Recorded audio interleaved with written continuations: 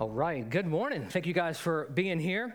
In this small little church, a few minutes before the service started, the townspeople were sitting in the pews and talking. Pews are, these are chairs. Pews, well, I can explain that later.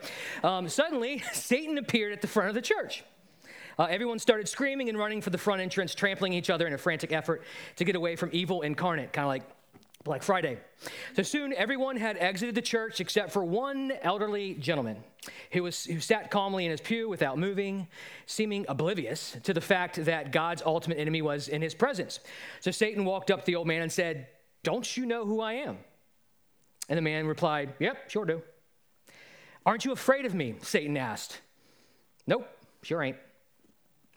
"Don't you realize I can kill you with a word?" asked Satan. "Don't doubt it for a minute," returned the old man in an even tone. "Did you know that I could cause you profound, horrifying, physical agony for all eternity?" persisted Satan. "Yep," was the calm reply. "And you're still not afraid?" Satan asked. "Nope." More than a little perturbed, Satan asked, "Well, why aren't you afraid of me? Why aren't you afraid of me? I'm Satan." The man calmly replied, "Been married to your sister for the last 48 years. You see, Satan was oblivious as to why this elderly man was not intimidated or afraid. He couldn't understand why this old man didn't fear him. Satan reveals who he is, tells the elderly man what he's capable of doing, but to no avail. Why is this man not terrified of me? Satan thought. Well, there was more going on. This elderly man knew something Satan did not. Now, while this is a cute little anecdote, do we often think this about God?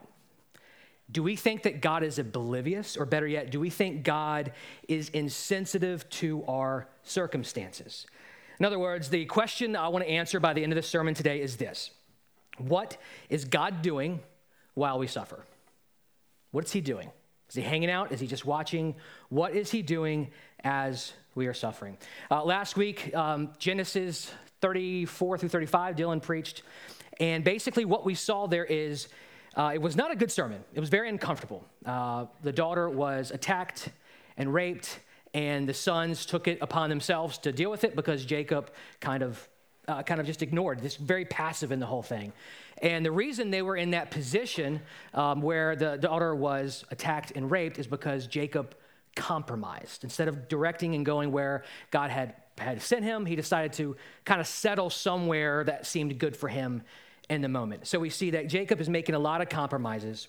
And then we come to chapter 36 and 37. If you guys want to turn to your Bible, we're not going to cover 36. I'm going to mention a couple brief things about it. It is the genealogy of Esau, which is Jacob's brother. And so what you're going to see in this passage is we're kind of entering into like the last third of the book of Genesis. And so we're going to be in Genesis 36 and 37. If you don't have a Bible, there's one in the seat back in front of you. You can keep that. If you don't have one, that is a gift to you from us. So briefly, Genesis 36. What's going on here? Like I said, hold on tight. We're going to cover a lot of awesome stuff this morning. But basically what we see here in Genesis 36 is it serves as somewhat of an epilogue, okay, in the first 2/3 of the book. In the first 5 verses of Genesis 36, we see a glimpse of Esau, better known also as Edom, his immediate family. He has 3 Canaanite wives that bore him 5 children. Now, again, if you're new with us this morning, Esau was the brother of Jacob, who sold his birthright to Jacob in exchange for some Campbell's soup. Jacob then deceived his father Isaac, along with several others from that point forward. Like you see throughout the story. Again, if you're new here, Jacob has constantly deceived, and deceived. From verse 9 until the end of the chapter, we are given the more detailed lineage of Esau, the family tree of Seir, the Horite, which these were inhabitants of the land before Esau conquered it, and finally 8 kings who reigned in Edom before Israel had their first king. This is what it says in verses 6 through 7 of chapter 36. Esau took his wives, sons, daughters, and all the people of his household, as well as his herds, all his livestock, and all the property he had acquired in Canaan. He went to a land away from his brother Jacob, for their possessions were too many for them to live together. And because of their herds, the land where they stayed could not support them. So Esau, that is Edom, lived in the mountains of Seir. So God actually did bless the Edomites in like more material, tangible ways. But as we'll see throughout the rest of the Old Testament, Edom will be a constant thorn in Israel's side. Israel is God's chosen people, and he is blessing this nation in vastly different ways, although Israel often doesn't see it. So what's kind of the verse, the point of Genesis 36? Genealogies in the Bible are important. I mean, it's historical fact. It can kind of show you also, you look in the New Testament, the Gospels, particularly the Gospel of Matthew, it actually has a genealogy that's showing you that Jesus, the Savior of the world, came through particular lineages. And so it's very important to understand where these people came from. But what this is showing here in Genesis 36 is that Esau's family is kind of in the rearview mirror, and Jacob's nucleus is being placed under the microscope. So we're getting a more specific look at Jacob and specifically his son Joseph, okay? His son Joseph. So let's turn our attention to Genesis 37 so we can answer this question, okay? Have this question in the back of your mind the entire sermon. What is God doing while we suffer? Maybe to contextualize it, if you're going through some garbage right now that's not your own doing, what is God doing while blank? So kind of put yourself in there. Let's look at Genesis 37, 1 through 4. All right, here we go. Hold on tight. Jacob lived in the land where his father had stayed, the land of Canaan. These are the family records of Jacob. So we're introducing something here. At 17 years of age, Joseph tended sheep with his brothers. The young man was working with the sons of Bahal and Zilpah, his father's wives, and he brought a bad report about them to their father. Now Israel, also Jacob, loved Joseph more than his other sons because Joseph was a son born to him in his old age. And he made a long-sleeved robe for him. When his brothers saw that their father loved him more than all his brothers, they hated him and could not bring themselves to speak peaceably to him. So here we see that Jacob and his crew, they're living in Canaan as a result of the split with Esau because of the size of their belongings. So lots of land and lots of possessions. It kind of reminds us of when there was a split between Abraham and Lot earlier in Genesis. So there's some parallels there. So we have a starting location, the where, and now the who, the history of Jacob's family. Now, the word for history here is actually, I try not to get too much into the weeds, but it's called toledot in Hebrew. Hebrew is the language of those people, and it's used to introduce major figures and signal a transition into the new chapter. Okay, so we have to keep in context everything we've learned about Genesis and Jacob's family and all the fathers of the faith, but we're kind of entering into something different. The rest of Genesis is about Joseph, which is obviously Jacob's son, and everything else that follows and proceeds after that, okay? So Joseph, who is Joseph? Let's get some context here.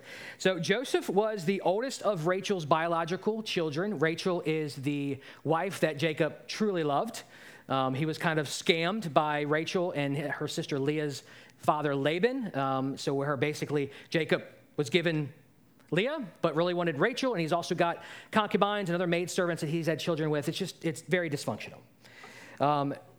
Rachel also gave birth to Benjamin, which is the youngest, but she died during labor for Benjamin. So Joseph was younger, though, than all the other sons and the only daughter at this point. So Benjamin was the youngest, but we're focusing on Joseph here. Joseph was the youngest out of all of those other brothers and the daughter. Joseph was actually 17 years old at this time, but I do want to encourage us to not compare him to like a high school junior or senior today. Back then, they were focused on their livestock and herding them all, and today's teenagers are screaming, "Gotta catch them all." So there's a big difference between, that's a Pokemon reference, by the way. I'm taking tally of one of these jokes and they don't work, so I don't do it next time, so that's one strike against me. So basically what we're looking at, Joseph at this time had more in common with someone who was like, I'd say, early mid-30s in regards to their age of, their season of life and the responsibilities that they have. So try not to think of our juniors and seniors today. Think of someone who, I don't know, I think about me, and I'm not mature at all for my age. So just, mid-30s. All right, let's just roll with that before I get myself in trouble. All right, so he had nothing in common with today's young adults. All right, so after working in the field with some of his brothers, Joseph returned home and brought a bad report to Jacob. If you see that in verse 3, Maybe it's verse 2. He brought a bad report about his brothers to his father. Now, the term bad here, there's been some debate, but it can also be interpreted as evil or misleading, deceptive, untrue, or it could have been like with bad intentions where it wasn't just a report about what his brothers were doing or how they were tending to the flock. It was more of a way to make them look bad. You ever told the truth to someone, but like there's a little sting in it just to let someone know they shouldn't be doing that? We don't know Joseph's attitude, and that's why I wanted to remind you, don't think about it as a 17-year-old today, because there are some interpretations when I was reading different scholars and what they thought, that Joseph was a punk. We don't know that. We don't know that. We do know that Joseph was young. If you guys remember the decisions that you made young, or even yesterday, oftentimes you are like, man, why was I such a punk? Why did I make such a bad decision? So there's no indication here that that's the person that Joseph was, but there could be some possible immaturities here. But we'll take it at face value that Joseph is just merely reporting back to Jacob a bad report. Maybe they weren't doing their job, or maybe they were sleeping on the job. And you'll find out, wait a second, why is Joseph the one that is reporting all this? Well, we'll unfold that here in a second. So the author here is showing us that Joseph was Jacob's favorite, as you'll see here. Now, Israel loved Jacob more than his other sons because Joseph was born to him in his older age and made him a long-sleeved robe for him. So Jacob loved the son he loved more, a coat of royalty, also known as the coat of many colors, or a multicolored coat. I'm sure you might have remembered that. If you grew up in church, the flannel graphs with, Joseph's got his awesome coat. It's probably not like that. It's probably not like that at all. There was no attempt here, though, to hide how much Jacob valued Joseph, even though he was the younger one of the others. So I want to talk about the coats real quick. There's going to be a picture up on the screen. And it's kind of hard. The one on the far, let's see, your right. Nope, your left. That is something more of what the shepherds or people tending the flock would look like. It's kind of gathered up in the middle so that I can actually be flexible and bend and do hard work. It's short-sleeved. The one in the front is, if you can see, it's not so much a ton of colors. Multicolor could only also just be, maybe it's just two colors. Multi doesn't have to be like a rainbow, which a lot of times is what you see. And that is what Joseph is wearing. So basically, Joseph is kind of the manager of his older brothers. Now, in ancient times, that's a no-no, okay? You will be looked down upon as the younger sibling, or you won't get the father's inheritance and that type of stuff. What we've seen happen through Genesis is Reuben is the oldest. He already slept with one of Jacob's concubines, so he has disqualified himself. We learned last week that two of the other brothers who were next in line are the ones who tricked Shechem's people into getting circumcised, and while they were recovering, just killed them all. So they're disqualified. So Jacob loves Joseph. I don't know why they chose him, but this is the scene that's going on, and it's like Jacob is unapologetic of his love for Joseph. Now, this passage, it might have been preached before. I'm not convinced of this. This passage is not about favoritism. It's not. There is favoritism here, but I think there's a lot more that the narrator, that God is trying to show us in this story. Favoritism, yeah, you shouldn't do it. You shouldn't favor certain people over others. But that's not what's going on here. So as a result of this, Joseph's brothers hated him. It's mentioned like 3 times in the first bit of Genesis 37. This hatred wasn't sudden. If you think about it, if Joseph is Jacob's favorite, if you guys remember how Jacob has been, like just not the best father, not the best example. When he was going to meet Esau for the first time in many years, he lined up his family where, Leah, the maidservants, all the sons that he had with them were up front, and then Rachel and Jacob and Joseph were in the back because they were more protected. Jacob sat back and did nothing as his daughter was attacked and raped. So there's even some anger there with these brothers where it's like, you don't love our mom. Doesn't seem like you love us at all. And now that hate is being put upon Joseph because Joseph is Jacob's favorite. In fact, hatred in this sense, that's used in this verse, it's not just a personal position or attitude, it's almost foreshadowing that a hateful deed is to follow, which is why in Scripture, when Jesus says in the New Testament that to hate someone else is equal to murder. How can you get to the point of murder? How can you get to the point of adultery if it doesn't start with hate, if it doesn't start with lust? And so that's why these are equal in the sight of God. So when they use hatred here, we're going to see there's going to be some actions that follow. The line in which Christ would come, we talk about, was so dysfunctional, the Bible doesn't try to hide it. That's one evidence that the Bible is true. Like a lot of times when you read these documents or their stories or true crime podcasts, if you listen to that, they always try to hide things. The Bible's not hiding anything. And we're often very uncomfortable with the things that the Bible teaches. But this is what happened. Here it is. In fact, it puts this dysfunctionality at the forefront so we can see how much we need grace. All of Scripture points us to a Savior outside ourselves.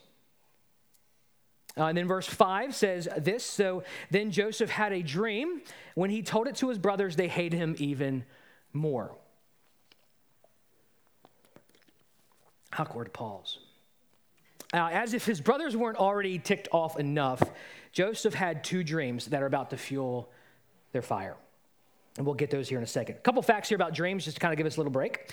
Did you know people forget 95% of their dreams? Blind people see images in their dreams. People over the age of 10 have about 4 to 6 dreams a night. Around 12% of people dream in black and white. Longer dreams occur in the morning hours. Some dreams are universal, like you're always being chased or you're always falling. Have you ever had a dream where like you're just out on a boat fishing and someone screams banana and then you turn around and you're actually fishing with a robot? You fall into the water and you end up at a birthday party and you're like your best friend's a unicorn that only speaks Korean. You have? I know you have. Just don't tell anybody about it. I have those often. So dreams can be very vivid. Very vivid. They can just be a collection of the stuff that we've heard about throughout the day, that we've experienced, deep-seated trauma, lots of different things. And often in biblical times, God spoke to people. Even they're believed that deities, whether they're God or not, will speak to people through dreams.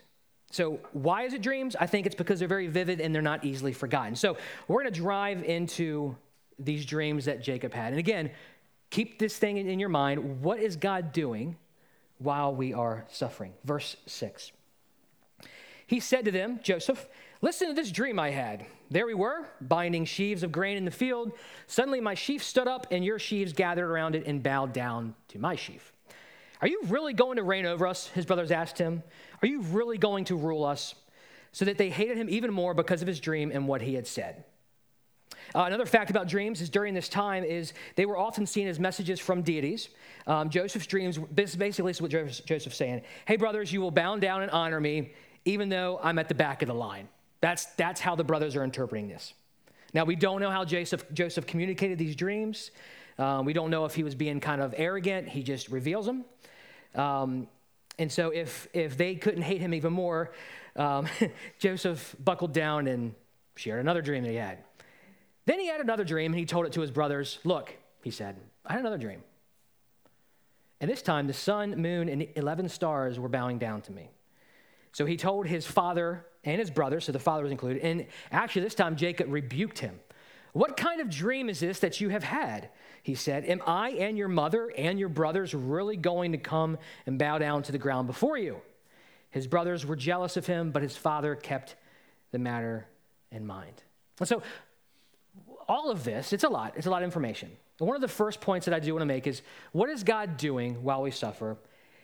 God is setting things in motion. As we can see with this dream, the dream basically is there's this future where everybody's going to be bowing down to Joseph. And like, what? In the context now, Joseph's around hated family. How is it going to be that Joseph is going to basically rule over everyone? So God has these things in motion. And I want us to emphasize the context here. I don't want us to misinterpret that we can go out and do what we want to and get ourselves in trouble and bring suffering upon ourselves, bring bad circumstances upon ourselves, hoping we're going to get some kind of badge of honor that God's going to bless us. Okay, what we see here in Joseph's story is this is unwarranted. This is not something he asked for. He hasn't done anything in particular to put himself in this situation. And I'm sure you perhaps are going through something right now that it's not of your doing. You're like, what in the world? I didn't ask for this. You may even ask yourself, or tell yourself, I don't deserve this much. People over there, they deserve it because they're evil, but I don't deserve this. I'm doing X, Y, and Z. And maybe that's actually the feeling that you have. And you're like, God, what are you doing during this? And we can see here in this story is God is setting things in motion. That may not be super encouraging to you. You're like, okay, who cares if he's setting things in motion? I need rescuing now. But just hold on. Now, Jacob is questioning Joseph about his dreams, whether it was because he doubled down or there was any other reason. What we do know is this dream was true. This foreshadowing was true of Joseph. So false dreams, if this was a false dream, are usually very positive, and they tell people what they want to hear. Second, the fact that there's two dreams convey this message, okay? So this is not favorable to the brothers, and there was two of them. So if we look later on in the book of Genesis, chapter 42, verse 32, spoilers, Joseph is interpreting the dreams of Pharaoh, and it says, since the dream was given twice to Pharaoh, it means that the matter has been determined by God, and he will carry it out soon.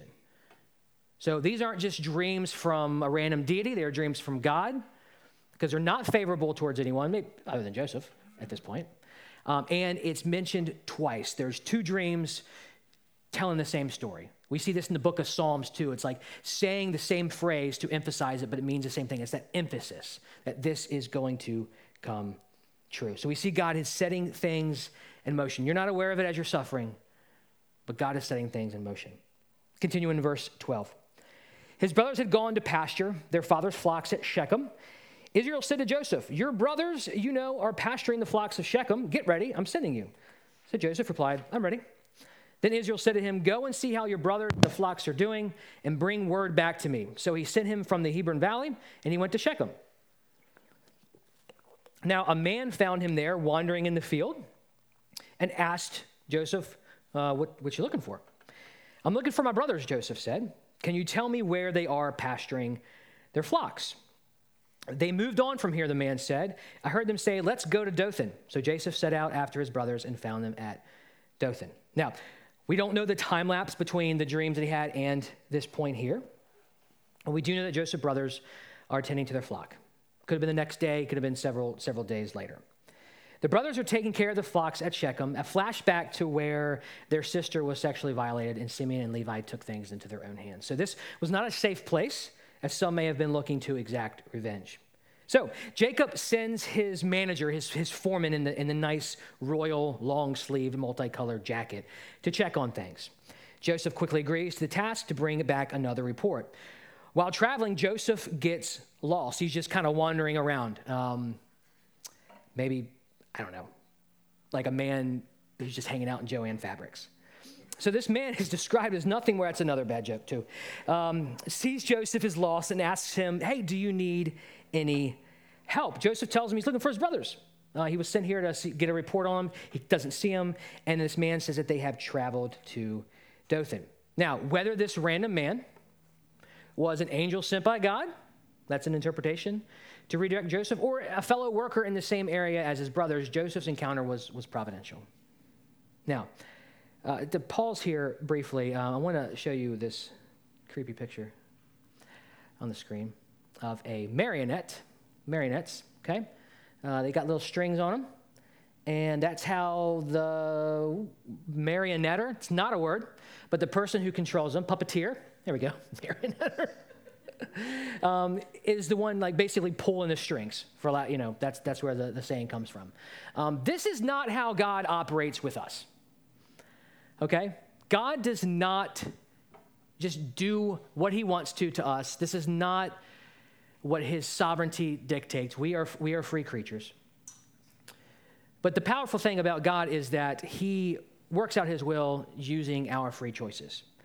But our lives, the thing that comprises of our lives and the people that we're close to, aren't like a puppeteer controlling marionettes.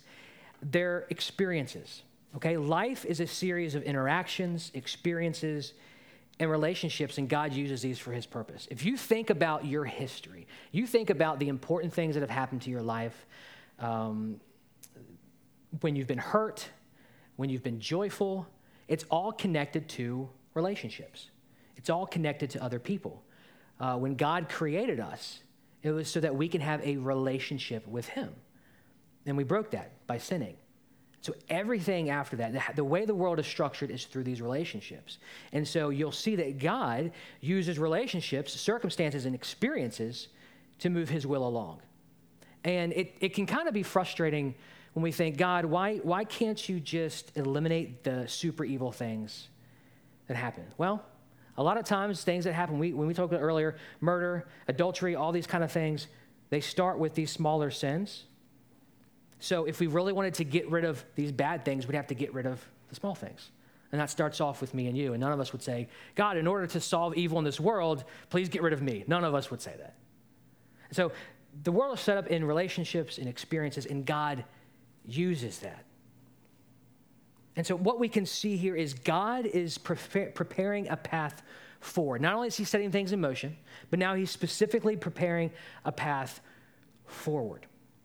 And the biggest way we can see that is when the brothers decided to go to Dothan. That seems very inconsequential, seems very insignificant. But you'll learn here in a second that that's a big thing. And again, all of this stuff that we see, like we're on the outside looking in. We're seeing all of this stuff, and Joseph's not. He has no clue what's going on. Let's continue in verse 18. So the brothers saw him in the distance, and before he had reached them, they plotted to kill him. They said to one another, oh, look, here comes that dream expert, being very sarcastic. So now, come on, let's kill him and throw him into one of the pits. We can say that a vicious animal ate him, then we'll see what becomes of his dreams. So when Reuben, the oldest, heard this, he tried to save him from his brothers. He said, let's not take his life. Reuben also said to them, don't shed blood. Let's lower him into this pit in the wilderness, but don't lay a hand on him. Reuben was intending to rescue him from them and return him to his father, because he kind of wants to get into the good grace of his father again. When Joseph came to his brothers, they stripped off Joseph's robe, the long-sleeved robe that he had on. They then took him and threw him in the pit. The pit was empty without water, and they sat down to have a meal. Like this is just something that they do every day. So how do you propose? They knew that the person coming towards them was Joseph. It's this coat. They see this. Here comes this dream expert. Here comes this younger brother that our father has put over us, and they're just spewing with hatred. They conspired to kill him, to throw him in a pit, and then lie to their father. And Reuben was like, no, let's not do that. And in his mind, he's got this different idea. He's like, okay, how can I get back into my father's good graces? What can I do? Let's not kill him. And then when my father worries where Joseph is, I can kind of rescue, and then he's going to look at me with favor. So there's some ideas going on here. After they have done all this stuff, they sat down without a beat and had a meal. Okay, so there's no concern here at all through the brothers. If you have strained relationships in your family, sometimes it's because of something that happened. Other times it's because someone's unwilling to forgive. I don't know of your situation, but I can't imagine what is going through Joseph's brain right here. All right, continuing in verse 25. And when they looked up, there was a caravan, so they being the brothers from eating, a caravan of Ishmaelites coming from Gilead. Their camels were carrying aromatic gum, balsam, and resin, also myrrh, a bunch of spices, going down to Egypt. So Judah said to his brothers, what do we gain if we kill our brother and cover up his blood? Come on, let's sell him to the Ishmaelites and not lay a hand on him, for he is our brother, our own flesh. And his brothers agreed. When the Midianite traders passed by, his brothers pulled Joseph out of the pit and sold him for 20 pieces of silver to the Ishmaelites, who took Joseph to Egypt. So first, Reuben was trying to save him for his own purposes, and now Judah is concerned with possible repercussions. And so he saw this caravan and says, let's not leave him for dead, but instead let's sell him to make a profit. And when I had spoken earlier about God preparing a path forward, the way this caravan and the traveling for trade was going was, if they were still in Shechem, they don't see this caravan. When they went north a little bit to Dothan, probably about another 20, 30, 40 miles, give or take, it was right next to this path that the caravan was taking. So without this, they don't sell Joseph into slavery, and then we kind of see at the end of this passage how important that is. Verse 29. When Reuben returned to the pit and saw that Joseph was not there, he tore his clothes. He went back to his brothers and said, "The boy is gone. What am I going to do?" So they took Joseph's robe, slaughtered a male goat, and dipped the robe in its blood. They sent the long-sleeve robe to their father and said, "We found this. Examine it. Is it your son's robe or not?" Not their brothers, but is this your son's? His father recognized it. "It is my son's robe," he said. "A vicious animal has devoured him. Joseph has been torn to pieces." So then Jacob tore his clothes, put a sackcloth around his waist, and mourned for his son for many days. All his sons and daughters tried to comfort him, but he refused to be comforted. "No," he said, "I will go down to Sheol to my son mourning." And his father wept for him. So as you see here, the brothers decided to sell him and then make it look like he was killed and said, "Your son's robe." So you see that hatred still going on for Jacob as well. So this is kind of a bleak story.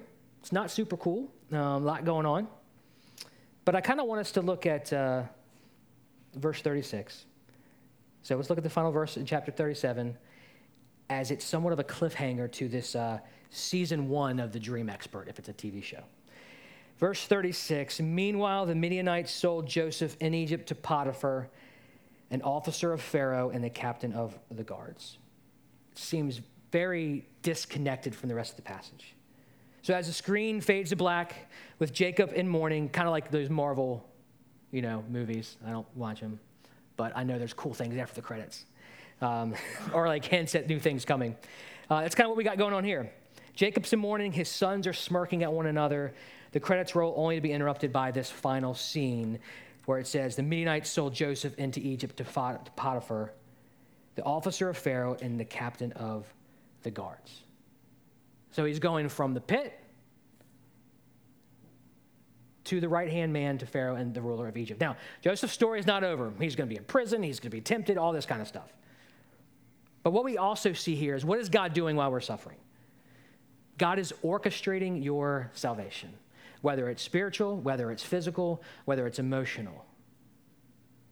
He's orchestrating your salvation. You see, the entire purpose of God orchestrating the free decisions of sinful people in verse 37 is to get Joseph to Egypt. Like, that's the ultimate thing. Again, spoilers, there's going to be a great famine. We're going to learn about that. And Joseph's position, where he eventually gets to, is life-saving to his family and to everybody else he's around. And that does not happen. That does not happen if Joseph doesn't go out to Shechem and get redirected to Dothan and get sold into slavery. I mean, it doesn't say this, but Joseph was not like very passive. He wasn't like, "Oh, this is cool. God's going to do great things." There's later evidence that in the book of Genesis that Joseph cried out to his brothers like, "Hey, don't do this to me." It says in Genesis 42:21, his brothers say this, "Obviously, we are being punished for what we did to our brother, Joseph, who we saw his deep distress when he pleaded with us, but we would not listen." So time and time again, we see in Scripture that God is not lazy, God is not passive, he's quite the opposite. So what is he doing while we suffer? I do know he's not insensitive to our circumstances. The greatest evidence of this is on the cross, where he took our penalty for our sin, laid it to rest through his death, and renewed us through his resurrection. In fact, all Scripture points to Jesus and his sacrifice. The Bible shows us page after page how God uses relationships, triumphs, and tragedy for our good. How can this be applied today? Well, for those of you who are followers of Christ, look at numerous ways God has rescued you in the past. Apply those certainties to devastating situations you find yourself in right now. How will you respond? You look at yourself and you've been somewhere, you might even still be there. But how did God respond? How did he use what you went through? If you look back. And that's why I think sometimes it's helpful to journal, is you can kind of be reminded of when God rescued you from somewhere you felt like you had no clue what was going to go on. You had no clue how that result was going to result in something else. And yet when you look back, you're just like, yeah, I kind of see all of this. I wouldn't have done this unless this happened. Now, you may not always get that answer. You have to be okay, and this is just blatant honesty. You have to be okay sometimes not having the answer to the question, why? You've submitted yourself to Christ. You trust in him, and there's going to be doubts. But you may not get that answer. But do know that God isn't doing nothing. For those of you who are here who maybe a friend invited you, or you just came to get an autograph from one of our band members, or you were just bored and you wanted something to do, are you tired of suffering alone? Not are you tired of suffering? While sin is still present, suffering is inevitable. But would you like to experience hope amid your pain so you can see beyond a future, the weight of your own sin, and beyond your own tears? So what is God doing while we suffer? God is doing everything so we can find fulfillment in him. One of my favorite TV shows is Lost. I know that's a controversial take because of the way it ended. But as I watch that show, you're thinking about all these different things connecting. A bunch of these people are on an island. They've met each other sometimes in a previous life or out in the real world, and now they're here on this island, and we're seeing all these things connected, and it just seems like this one huge, cosmic conspiracy. But really the focus of my interpretation of Lost was the relationships that were created. The good ones and the bad ones. It's all about these relationships. And so God's putting his plan in motion. He's preparing a path forward, and he's orchestrating your salvation now. About 2018, I had about three shoulder surgeries, and let's say 2016, 17, 18. And then I was going through a rough time at work, and I just need to make a change. I'd always thought about going out and living in Denver. Beautiful weather, in my opinion. Doesn't get as humid. And the mountains and all that good stuff. And you're like, well, I'll just go to Asheville or something. Nope, Denver. So I had moved out there. I sold my house. I got a decent amount of profit on it. I lived just right around the corner. And I was there. I had a job. The job did not end up being what I thought it was. My studio apartment was about $1,350 a month. These are calculated decisions I made. Used the wrong calculator, apparently. But about 4 months in, I was basically broke, and I had to move back to Raleigh. I didn't do it. This wasn't a bad decision. I've thought about this, like, Lord, did I do something wrong here? This wasn't a bad decision. It was something I felt like I had to do in that time. I'd always thought about doing it, and I had no reservations. I had no stop from God, something I decided to do. It just didn't work out. I met a great church family, had a great community group. Just didn't work, but I'm wondering, man, now I'm coming back to North Carolina. I literally, it's a 24-hour drive. And coming back in 4 months, I felt like such a moron. I had to explain it to my parents. I felt silly. I felt stupid. And I had, I think it was January 2019, so it's around February. I have bills to, pay. Those don't stop. And I had $125 to my name. And I don't say that to toot my own horn, but I was still grateful. I was like, I have $125 to my name. Some don't have that. And it's taken me a while. It took me a while to get to that point that regardless of my suffering, what was I going to do with what I was going through right there? I can complain. I can fuss at God. I can fuss at my friends.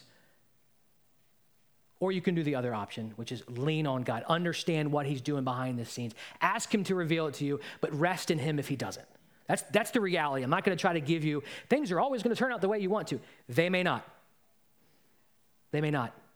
And you have to be okay with that because there's something larger, there's someone more important that loves you and that is going to orchestrate your life. God is doing it all so that you can have all of him.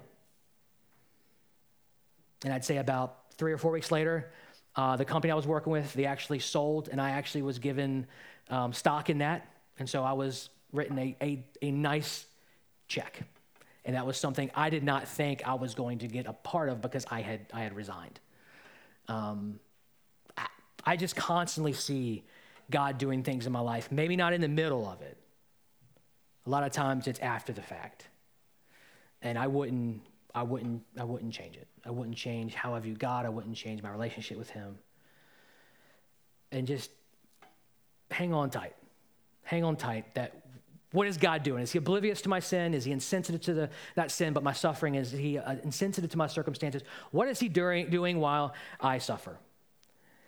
Why don't you spend some time asking him and maybe try to find out? but just rely on him, because I'm speaking from experience here. And you have to experience it as well. But what we see in Joseph, what we'll see in the future, is there are things that were going on and he had no clue of. And man, you're about to see how God truly moved. And this story is revealed to us because God can do the same thing in you.